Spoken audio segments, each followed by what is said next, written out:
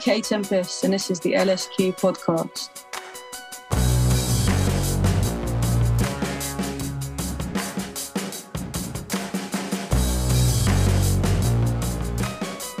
Hey, it's Jenny LSQ. Thanks for checking out episode 83 of the LSQ podcast. I'm so grateful to the hip-hop and spoken word artist Kay Tempest for the conversation you'll hear in this episode. It was one of the most inspiring interviews I've had the pleasure to host on this show, because Kay was really willing to kind of get into the philosophical deep end of their creative process.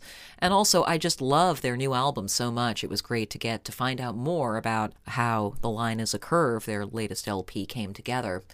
And Kay Tempest is on tour in Europe for the rest of November into December. You can get info and tickets via kaytempest.co.uk. And we connected over the summer when Kay was about to go perform at the Glastonbury Festival, so Glasto was our starting topic. When you need mealtime inspiration, it's worth shopping Kroger, where you'll find over 30,000 mouth-watering choices that excite your inner foodie. And no matter what tasty choice you make, you'll enjoy our everyday low prices, plus extra ways to save, like digital coupons worth over $600 each week. You can also save up to $1 off per gallon at the pump with fuel points. More savings and more inspiring flavors make shopping Kroger worth it every time. Kroger, fresh for everyone. Fuel restrictions apply. Tell me about your first time at Glastonbury. What do you remember? And when would that have been? Was it as a punter, as they say? Yeah, it would have been before I had gigs on, real stages. I was doing a lot of I might have got in on a poetry ticket, or maybe as a kind of session player in amongst a house band for one of the smaller tents or stages. And then you can just try and walk around the site and just say, hey, I'm an artist, can I play? And then they'll write your name on a little blackboard out the front and, say 2 p.m. So I've never been to Glastonbury, and I've been chastised over the years by fellow festival-going friends who are we'll go to the extreme of saying, you can't really say you've been to a festival if you haven't been to Glastonbury, which I appreciate the legend of it all. I appreciate that. But it is a whole world, right, where there's just so many more, I think a lot of people who go to somewhat typically structured festivals, you're the main stage and your second stage and a couple of tents and whatever. But Glastonbury, it's truly just myriad venues, things that are venues to play in there. It's special for me because I've got a lot of friends that build some of the areas, a lot of people that work as the crew that, and that live in all different parts of the UK. And so I kind of see them there. That's where I get to hang out with them. And also because so many bands are playing, you get to see your friends that you might not have seen for a while, because you all hang out and make music together until the point where one of you can, get a record deal, and then you don't see them so much. So it's a beautiful thing for that. And I don't know, I don't really subscribe to the idea that anybody needs to go anywhere. I'm sure people find their way to the perfect experiences for them. But yeah, it's beautiful because it's so varied. Yeah, there's big main stages, huge artists play on them, but also there's kind of more peaceful areas and more late night areas, and that kind of anarchic spirit to it, even though it's a huge corporate thing, which I feel it. Some people have cynical opinions about it, but personally I get a lot of energy from it. Yeah. Nice. And what's the stage where you're going to be performing this year? I'm doing 2 shows. I'm doing one show which is in an area called Shangri-La, which is the kind of late night, quite rowdy area. I'm playing a fairly early-ish slot at 7 o'clock with Dan Carey, who I work with. And he's made a load of music that I haven't heard. And we're just going to see what happens. And that's going to be beautiful because I love doing shit like that with him. And that's how we used to do our sets when we would turn up and just see what happened. And then the proper show is the next day, Friday afternoon it's the second biggest stage on the site. So potentially it could be a huge gig, but also what's beautiful about it is that people are there for the weekend. They're not there for you. So there's no pressure. It's you can't I might get my head in a mess thinking, oh my God, it's a fucking massive stage. But the reality is it's about the weekend and the experience, and you're just contributing to somebody's afternoon. It's you can't really go wrong because the magnitude of the thing is what people are there to experience. You don't really feature, you're just there. I'm so intrigued by the first of the 2 performances, like a freestyle. And I'd love to know more about when you first started doing that kind of thing, with Dan and before Dan, like the idea of doing poetry and music live, especially improvised. Yeah, when I was younger, like 15 or 16, and I started to write lyrics and perform them, freestyling was like a big part of like how I hung out with my friends. So there was one thing which was like writing your lyrics and trying to get to the end of the lyric that you'd written so that you could share it. But also there was something about the spontaneity of being able to just contribute to a session without having anything prepared that became like addictive. And then also at the time there was a lot of battling. When I got to be about 18, 19, there was like a kind of big kind of battle scene in London. And that was an exciting place because it was like, at the time I was full of ego and very competitive and desperate to be heard. And that was an arena where all of those kind of, I suppose, natural adolescent feelings are like really catered to. And you can really prove yourself in a way by, I don't know, pitting yourself against other MCs. And the whole point was that it was spontaneous, that you're making it up, that like this is on the spot. So at that time I was working those muscles. I believe that with lyricism, very similar to like jazz improvisation or musical improvisation, there's a muscle, there's a set of connections in the brain that when stimulated and worked can improve, and you start to be able to access a bigger and bigger pool of resources, and you begin to be able to relax more into the act of improvisation. And it's in these moments when you are relaxed and the muscles are pumped that you can, like, a freestyle has an actual quality rather than it being good for the fact that you just made it up, because there's that to it that people will be like, oh, they get excited about it because you just made it up. And that can interfere with your own quality control.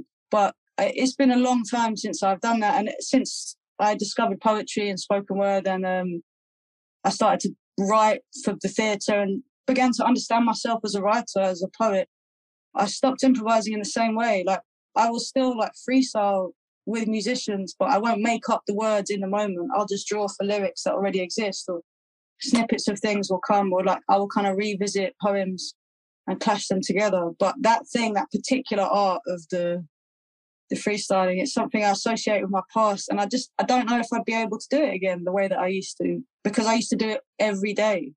And I think like with anything that you do every day, it becomes second nature. But then when you put it down for long enough and you develop other aspects of your creativity, you can't just, like, now if I just started to freestyle now, it would just be like pointless, because I could do better if I use my words that I've already written, Well, it's just freestyling itself is something different now than it was before, but it's still, for you, I mean, specifically because you're building on these experiences and these skills that you've amassed. So it doesn't mean the same thing as when you're doing like battle diss kind of situation when you're 18. It's just like when you talked about the people being like, oh shit, having that sort of like, you just made that up.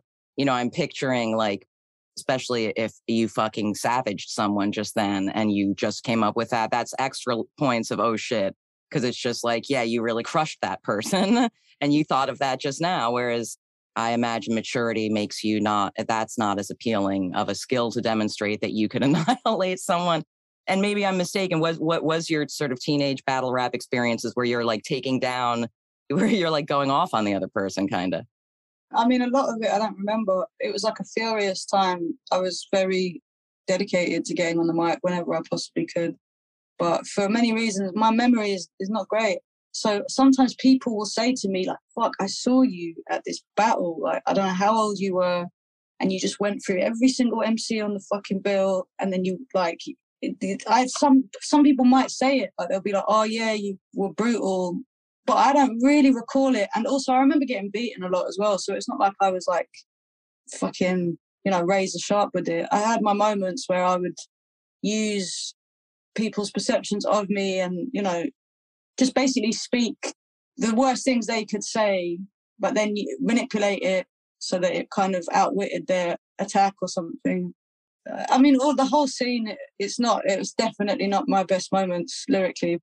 What made you want to do it in the first place? Like, before you were obsessed with it, when was the first time you even attempted to just spit lyrics? Rhyming.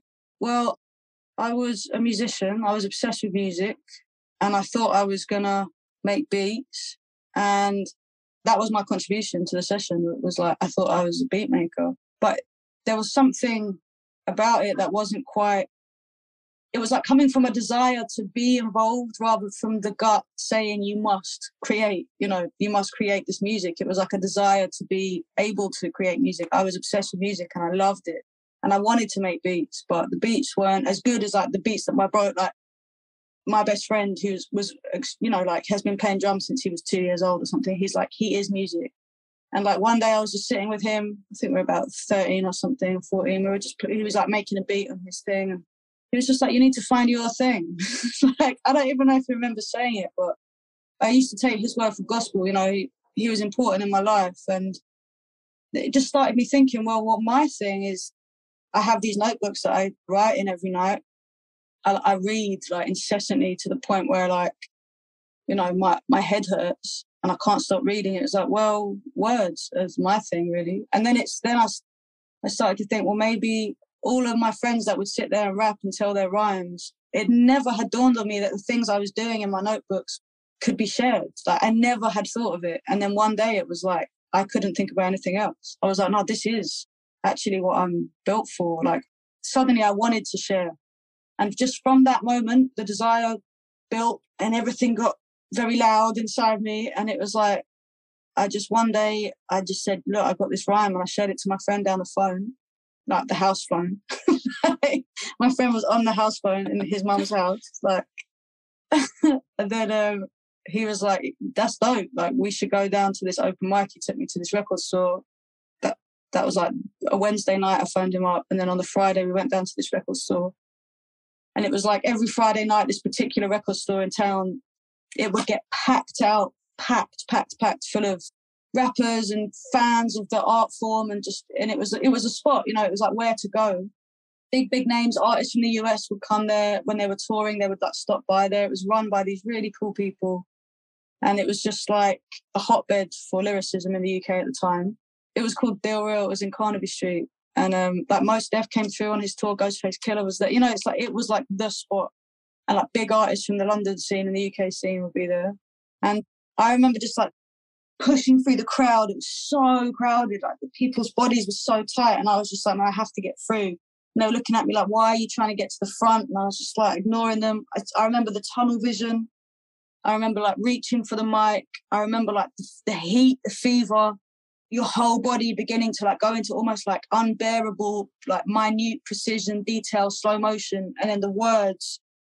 And it's the same feeling. Like that was 20 years ago, more. And it's the same feeling that I have each time I'm about to approach the mic. It's like this like deep connection to the word and like wanting it to be out there.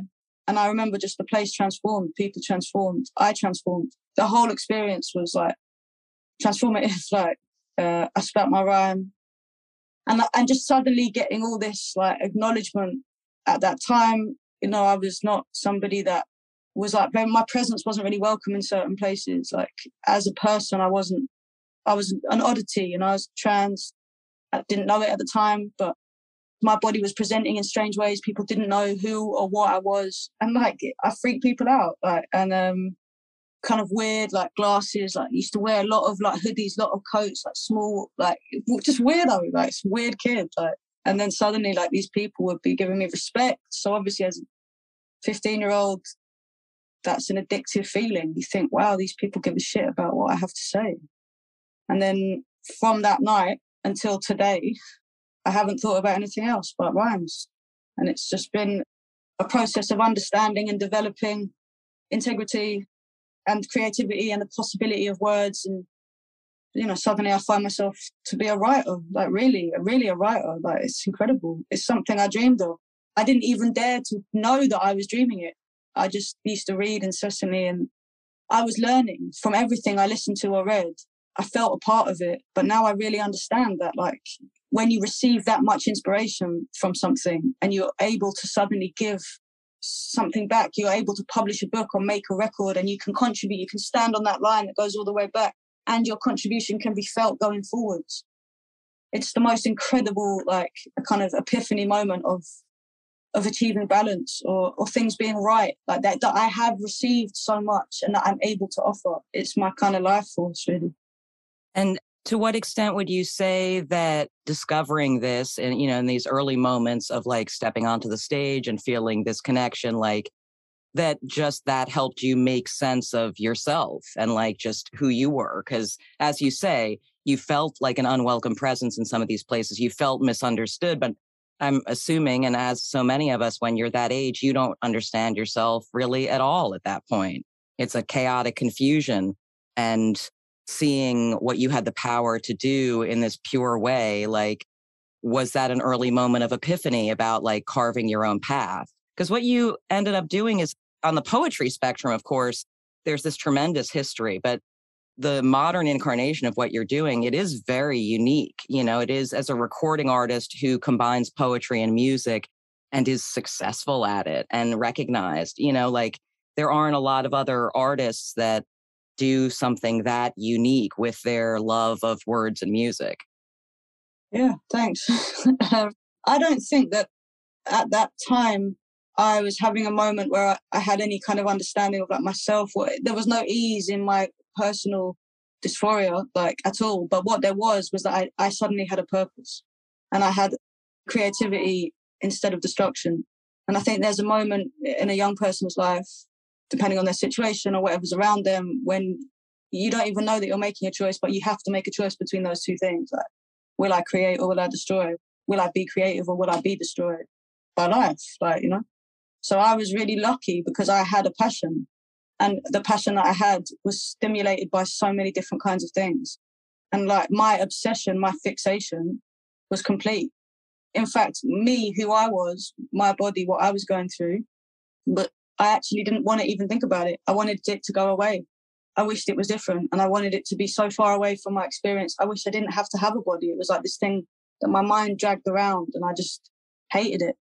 But when I was like accessing the space of creativity, I did have escape. And then I just got to build in this like other world that doesn't exist, like this world of creativity, like where you go when you make music, where music comes from, where music takes you to. It's a different world, actually. And I think that a lot of young people that are kind of obsessed with like world making in other forms, whether that's like reading or like stories or I don't know, like computer games or like music. For me, it was music and it was reading. Like you're granted access to a deeper, more resonant environment. That's what I felt. This world wasn't real enough for me. It wasn't real. I found it all surface. I hated everything about how people engage with each other. I found it really grated on me. Now I feel different. Now I love this world. I love the way people communicate. I understand more than I did then. And I have like so much more joy. But then in terms of what you're saying about the different strands of what I do, yes, sometimes it lands with me like really how amazing it is that I get to work in these different forms. But it all feels very genuine. It's not like I set out to do this, that, or the other. It was like I followed an impulse. It's not like there was any plan. And that's why it's quite weird. Sometimes I meet people and they're like, oh, I listened to your work and it's helped me realize what I could do. And I want to be a spoken word artist. I think, what's a spoken word artist? I don't know what that is. Like, I never knew that was a thing. Like, I never wanted that. It's been really natural, the development. I just followed the words. And then actually what happened was all the doors were closed. So like, I couldn't get in the music industry and I couldn't get my books published. Nobody wanted to publish me. Nobody wanted to put my records out. Like, I couldn't get my plays put on in theatres. It wasn't happening. So I just had to do it. I just had to do what was happening. And what I could do is I could get a slot on an open mic and tell poems. And that became, I could get gigs. I can get £50 for a 20-minute set. And then it's like, well, I'll do this because this is paying my rent. And then like eventually I made enough noise in that world because it's a smaller world. The music world is huge, but the spoken word scene is relatively small. So you can very quickly make your presence felt. Especially at that time, I was like full of it, full of myself. I just wanted to fucking, shout. And then like at some point I got offered this opportunity to write a play because a theatre director had seen my spoken word stuff. And I was doing like 3-4 shows a night, a couple of shows a weekend with my band, I was like on it. There was nothing else. So it was a lot of just relentless pursuit of I don't know what I was pursuing. I just couldn't stop. And then eventually it turned out all right. It sounds like sort of after this initial phase where it was an incarnation of music for you and you realized that you had this facility with words and that you loved words, but at a certain point you stopped and paused and thought, wait, poetry is a thing, and delved into it. And as you're saying, you started to write enough poetry that you tried to get published. So tell me a bit about that journey and what kicked it off. It came about because of these spoken word, these slam events. Like, the most beautiful part of a night out for me, like a rap show or music night out, was like eventually at some point, a bunch of rhymers, bunch of rappers would get in a circle and just share the rhymes a cappella. And that for me was my favorite moment of the session, because it was like, I get to really listen to what people are saying. And in its best moments, I found spoken word gigs to be like that. That it's like, oh, you can just stand up and speak your lyrics, and people just listen to the lyric and they hear the musicality of the lyric, and you don't have to compete with faulty speakers and like, you know, whatever. You don't need a DJ to do it. You just turn up. So after doing that, I started to see more poets. I didn't know there was such a thing as, I didn't know. I was really ignorant. I read like the poets that maybe somebody might give me a poetry book and say, hey, read this shit. Like, or like, here's some Rumi, read this shit. Yeah. I wasn't like into poetry. I wasn't like, oh, you know, I'm up on poetry. I didn't know anything. I was ignorant. I was listening to music all the time. Anyway, I just started seeing more and more poets. And I was like, okay, like I started to understand what my words were doing to audiences. And then I started to think about how the words were being received when there wasn't music. I realized that there was an appetite for my words to be heard because people were keen to listen. And as I started to understand that, I began to write more. It's hard to unpick a process of investigation, creative curiosity. It's kind of mysterious. It just happens that I started to be, okay, this is something. And then it begins to filter into everything you're thinking about. Everything you pick up, you read. I started to find my way, like, you know, there was a big library in New Cross. I used to go there all the time, and I just started to pick up different things. It was like pre-internet, which I am 36, so it's a strange thing to discuss. But I just started to think about myself differently. And then it was like, could I dare to think of myself as a poet? It was such a big word. It felt so big and scary. And now I really understand it as I was lucky enough to have a show. I got booked for a literary festival in Brazil, and I got to spend a few weeks in Brazil, like 6-7 years ago now. And I met this beautiful person, and she told me, in Brazil, poet is like a term of endearment. It's what you say to your, like, you know, my poet, my love, you know. And that's how it feels to me now. Like, it used to be a scary word because I didn't fully understand what it meant. And now I understand what it means. And a poet is a person with a very tender spirit who is like sensitive, inquisitive, like curious, and who feels so acutely their environment that they're compelled to create in order to connect, access the feeling, deal with, cope with the sensitivity. So a poet, it's not scary anymore. And I don't flinch when I describe myself that way. I feel better and better about it. You know?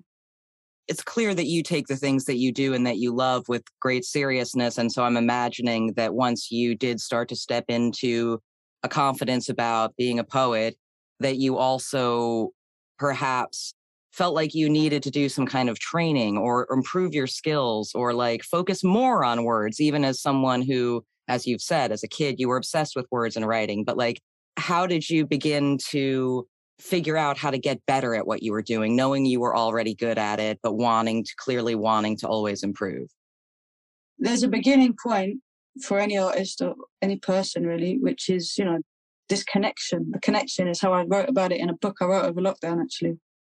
So you have this instinctive, kind of mysterious, passionate connection with the infinite creativity. But then it's like anything else. Craft, you need to fucking work. You need to put the hours in. It's like anything else. The craft is the thing that you do while you're waiting around for the connection to show up. The craft is the thing you do day after day. You get your chops up, like, you know, you have to work. And I had nothing else there was nothing else. That is all I wanted to do. And so I did work all the time. It's hard to explain. There was no plan. It was just like, I just had to keep working at it. I just knew I had to keep working at it. Like, I had this desire to be published And then I had to think, well, what is this desire about? I don't know. I just wanted people to be able to have the words on the page. Couldn't get published, so did it myself, set up a publishing company with my friend, and he designed the books. We made these books. And then this editor from a big publishing house, Picador, he sent us like an email because we sold out. We managed to get this big theatre in London. They had what's called a down day or a dark day. And they were like asking artists to come in and just fill the theatre if they wanted to for free. So we did this like launch of this self-published book at the Old Vic Theatre, which is 1,000-seat theatre in the centre of town. It was a big move. Like, we just had a load of spoken word poets who were getting kind of looked down at by the establishment. There was all this weird snobbery. I don't think it exists so much anymore, or at least I don't give a shit about it. So it doesn't come into my realm. But at the time, there was this weird divide, and it felt kind of revelatory and celebratory. And it just so happened that this editor was at that gig. And so he said, hey, like, I'd love to publish you at Picador. So, I mean, all this to say that I was supported, actually. I had editorial help. I had Don Patterson's eye, and that was really crucial. Learning how it is to work with an editor, incredible experience. You begin to think about words differently. Also, I wrote a play, and then I had this real collaboration with actors, directors. Like, you know, I think collaboration is hugely important for discovery and improving yourself and learning where you're going wrong. Yeah, being open to criticism or not thinking not being too sensitive about it. I love getting feedback, especially from an editor. It's like somebody thinking that much about my words was like, you know, at times it can be frustrating, the editorial relationship, but it's always, it's just like, you know, it's like fresh air in your words. It's amazing. But yeah, I don't know if I really answered your question. I just kept going, and I could feel myself able to do things that I wasn't able to do before in certain areas. I don't know, there was a feeling in me that, particularly with like songwriting, I became better at songwriting after I had written a play. And I was able to write a novel after I had written this 75-minute long poem that sustained narrative. Suddenly I was able to think about connections of characters, and like you have to build a universe. And I think I could literally feel pathways in my brain opening up that weren't there before. That it was like, okay, narrative, plot, character, time frame. Like it wasn't there before. Before it was like 16-bar rap, you know, like repeat the chorus. I mean, that still really informs the way you approach your albums for sure. You know, looking at perspectives of different characters, and the songs are told from different characters' perspectives. Do you feel like it's just that it's like the matrix that you impose on the world? Everything you look at, it sort of breaks down into those. You're like, okay, what is the story here? Or, you know, when you go out into the world, do you feel like you're sort of a portal for observing things from that perspective? I don't know. I'm interested in people. And for sure, when I'm out in the world, I enjoy being around people. I live in the city and I'm from a city. People are like crucial to me, like, you know, but so exciting and strange. And the way that we do things is fascinating and bizarre and painful. And then, I don't know, you try and get to the heart of it, especially if you're like an outsider, or for some reason or another you are kind of marginalized somehow. I think that can create in people, not all people, but some, like a real desire to understand what they are ostracized from, because it creates this like look of longing that is actually also able to be in some ways a clearer view, because you're not in it. And I want to be in it, you know, I want to be close to people in life, but for a long time I was not welcome. So what that created in me was desire to understand.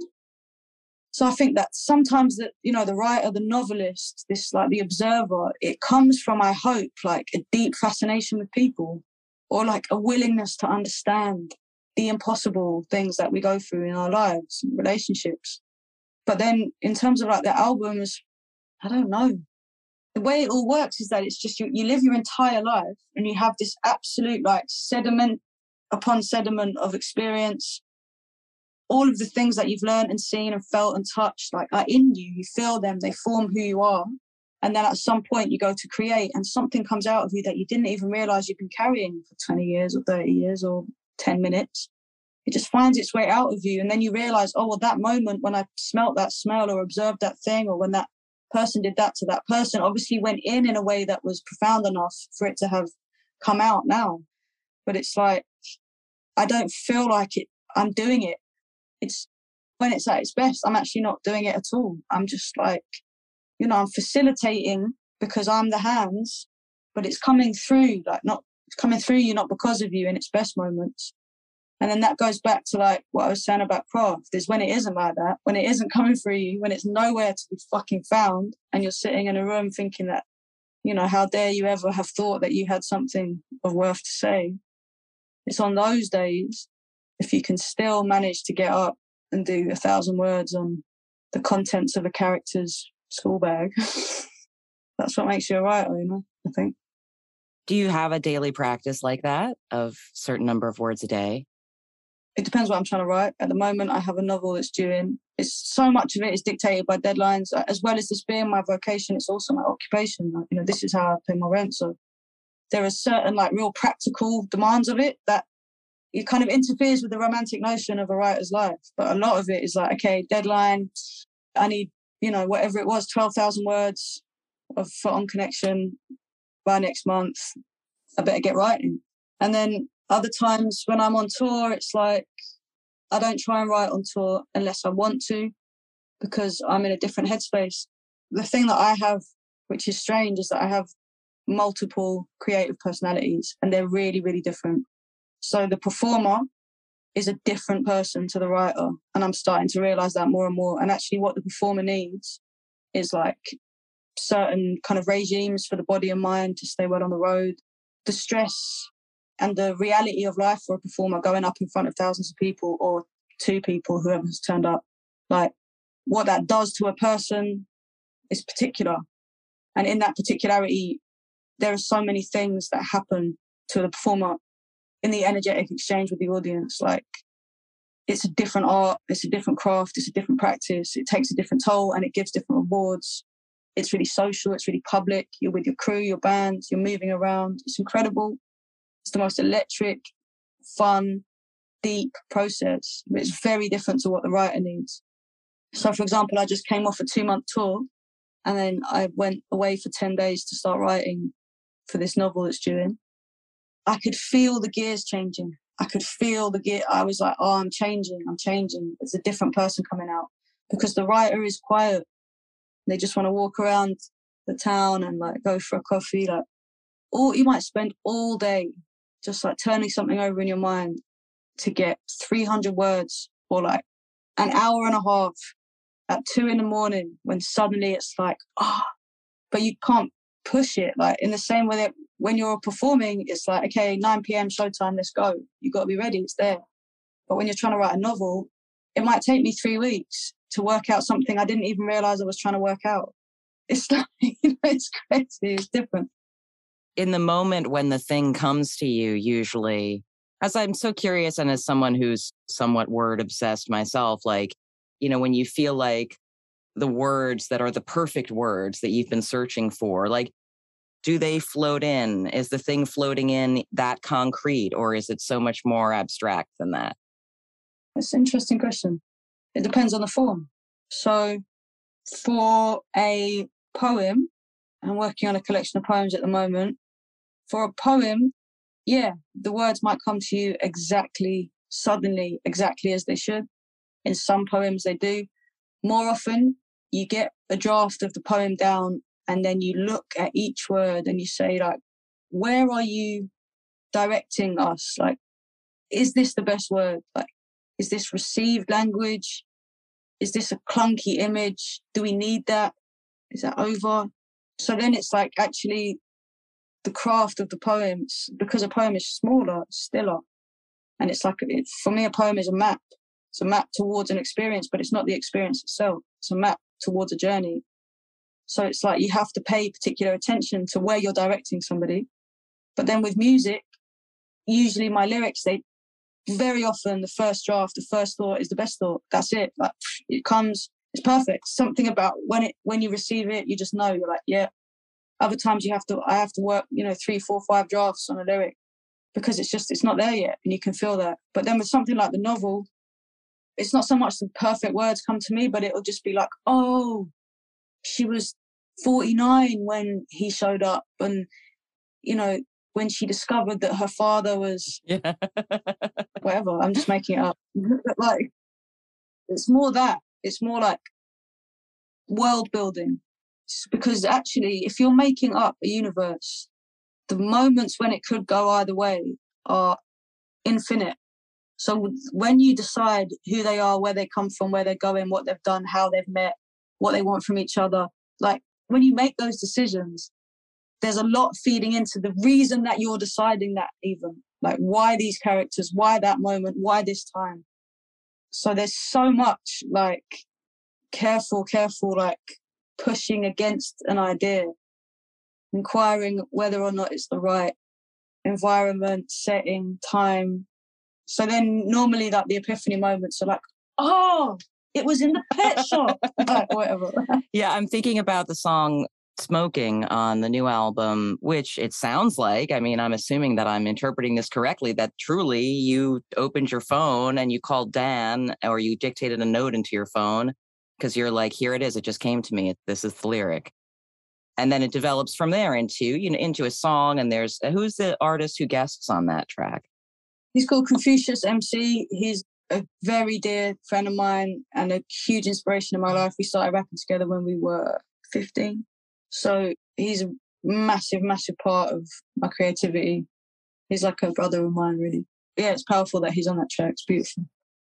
And I'm just so intrigued, like how that song if that song emerged literally from a moment you were smoking and had this flash of what the lyrics describe. I mean, what I think's powerful about that is the reaching for connection that's happening when you can hear where I am and in the lyric, but also in the environment. You can hear that I'm in some beery backstage place. There's this clangy, like people around it. And if a person is feeling like lonely, isolated, they're thinking about their life, like this reaching towards, creativity, Dan, albums, music, power of regenerating through creativity. So it's like in that moment, what could I have done? Well, I could have just sat there and had a beer and just thought about it and done no more about it. Or I could put pen to paper, write a lyric, and then actually be like, this lyric is something that I want to share with my creative family, my creative partner, really. Dan is my creative partner. But the reason that I included that voice recording rather than developing that into a song, we obviously could have re-recorded the lyric, but it's that the whole album is kind of about reaching for the present and being in it and trying to like feel adequate in it. And also the connection of loved ones, really, really trying to feel the love of those who I am fortunate enough to have around me as my loved ones. And I feel like that was just the best illustration of it, because you can just hear it. And also it's like it takes a bit of the veil away. When you hear an album, it sounds like a finished thing. It's like as if it was almost always finished. But actually, this is a sequence of ideas had between two people that they kind of wrestled with and like put together and had a lot of fun with. But if you strip it back and you're like, oh, that's just a person. That's just a person who sat in a room and wrote a lyric and then just like called another person who's their friend and said, like, I've made this thing. What do you think? And I just thought there's something about opening the process up to the audience that felt more in keeping with where I'm at right now. What are some of the things that feel like creative challenges that you still maybe, look forward to trying to take on in the future? Are there kind of creative things that you are daunted by but want to do?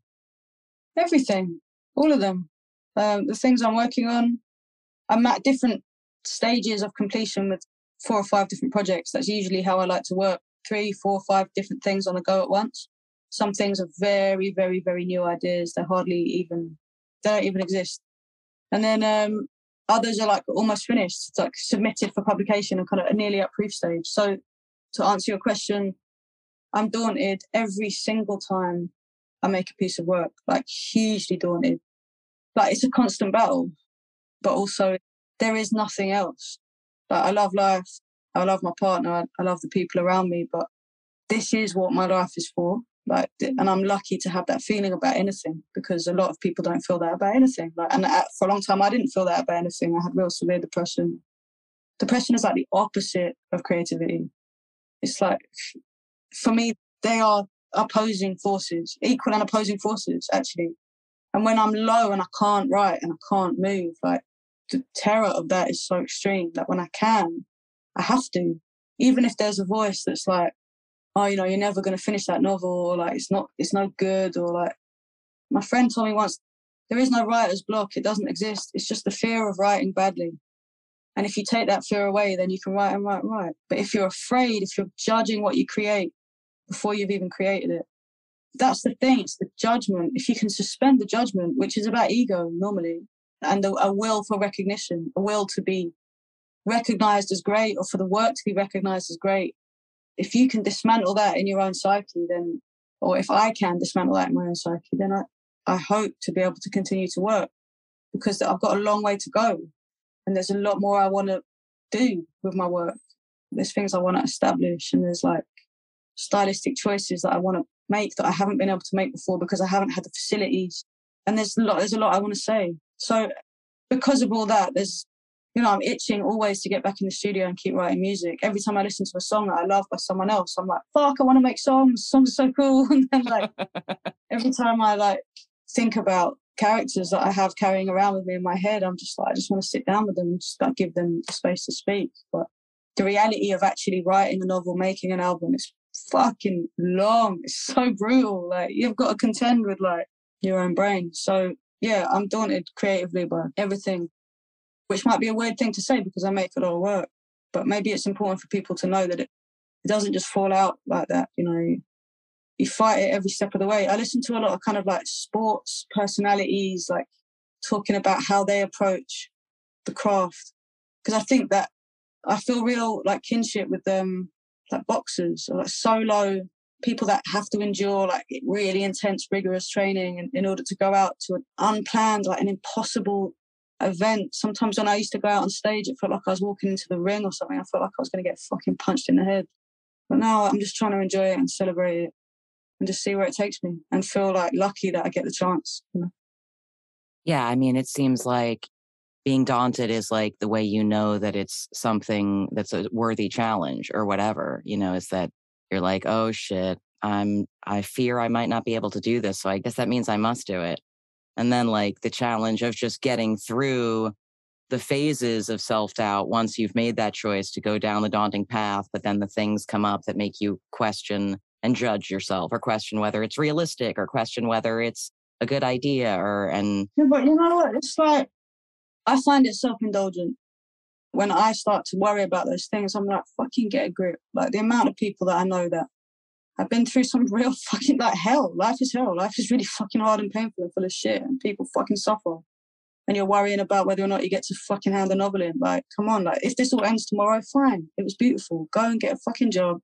And hopefully I can take care of my beautiful partner and like myself. And it's just self-indulgent. It's bollocks. It doesn't mean anything. Like, what's important is giving thanks that I got to have this experience with music and literature. But I got to have an experience with the higher power of like the word. That is so powerful. And it's like, okay, whenever it's like fear, I've just got to see that fear and be like, who do you think you are? Like, just drop it out. Then I just remember that this was always my dream, and not everyone gets to live their dream. I think that's a good place for us to end, Kay. Thank you so much. Thank you.